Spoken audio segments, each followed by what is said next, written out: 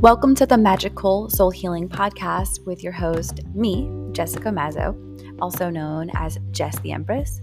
This is a midweek reminder episode where I draw some tarot cards, share with you what I pick up, and that's it. Pretty short, pretty simple, but join me. See you soon.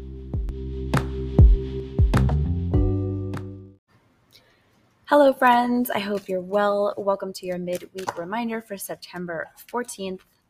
Let's see what the cards have to say for us today. I'm going to pull some tarot and some oracle. So our two tarot cards, we have the Six of Wands and the Knight of Cups. And then our oracle card is Decisions.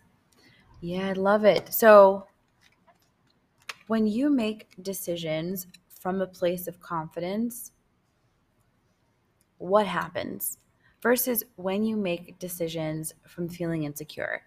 It doesn't always mean that we get the outcome that we want, right? Just because we're confident, it doesn't mean, cool, everything is going exactly the way that I want, it's perfect. But it does mean that we're feeling much more open to whatever challenges. We feel like we can handle the things that are in front of us. The Six of Wands is about getting on the horse, and the Knight of Cups is actually on a horse as well. So there's a lot of movement happening, and you have to create some of the momentum, right? Sometimes when we're sitting stagnant, we think that it's a problem. Really, our higher self might be like, you need to go do something. Instead of saying it's a problem, just take action. There's nothing wrong with like feeling stuck or feeling like things aren't going according to plan. But if you're just only thinking about it, you're not doing anything about it. And you can change the course of things constantly feeling kind of crappy. So what choices do you have in front of you?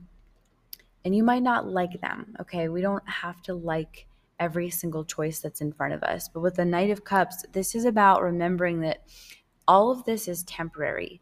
And again, creating momentum is going to do you better than sitting stagnant, wishing things would just magically change. Also focus on the fact that it is temporary. That can be really exciting instead of being, again, a problem. Why can it be exciting?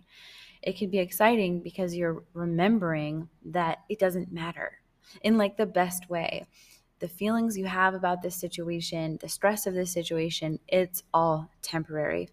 The Knight of Cups is about imagination. So imagine what it's like on the other side of this problem. If you woke up and you knew that this problem never existed in your life anymore, what would you be doing? What would you be saying? What would you be thinking? How would you be feeling? These are all questions you can ask yourself, and you can then tap into that energy now. But you got to get on the horse. You got to make the horse go. So a lot of power in today's message. I genuinely hope it supports you in making decisions. If you want, there's a deep dive episode I have about decision making, and it might be beneficial for you to go back and listen to it to just go further into how you can make better choices and handle those emotions and the stress that are all wrapped into the decision making process. I love you, and I'll talk to you soon. Bye.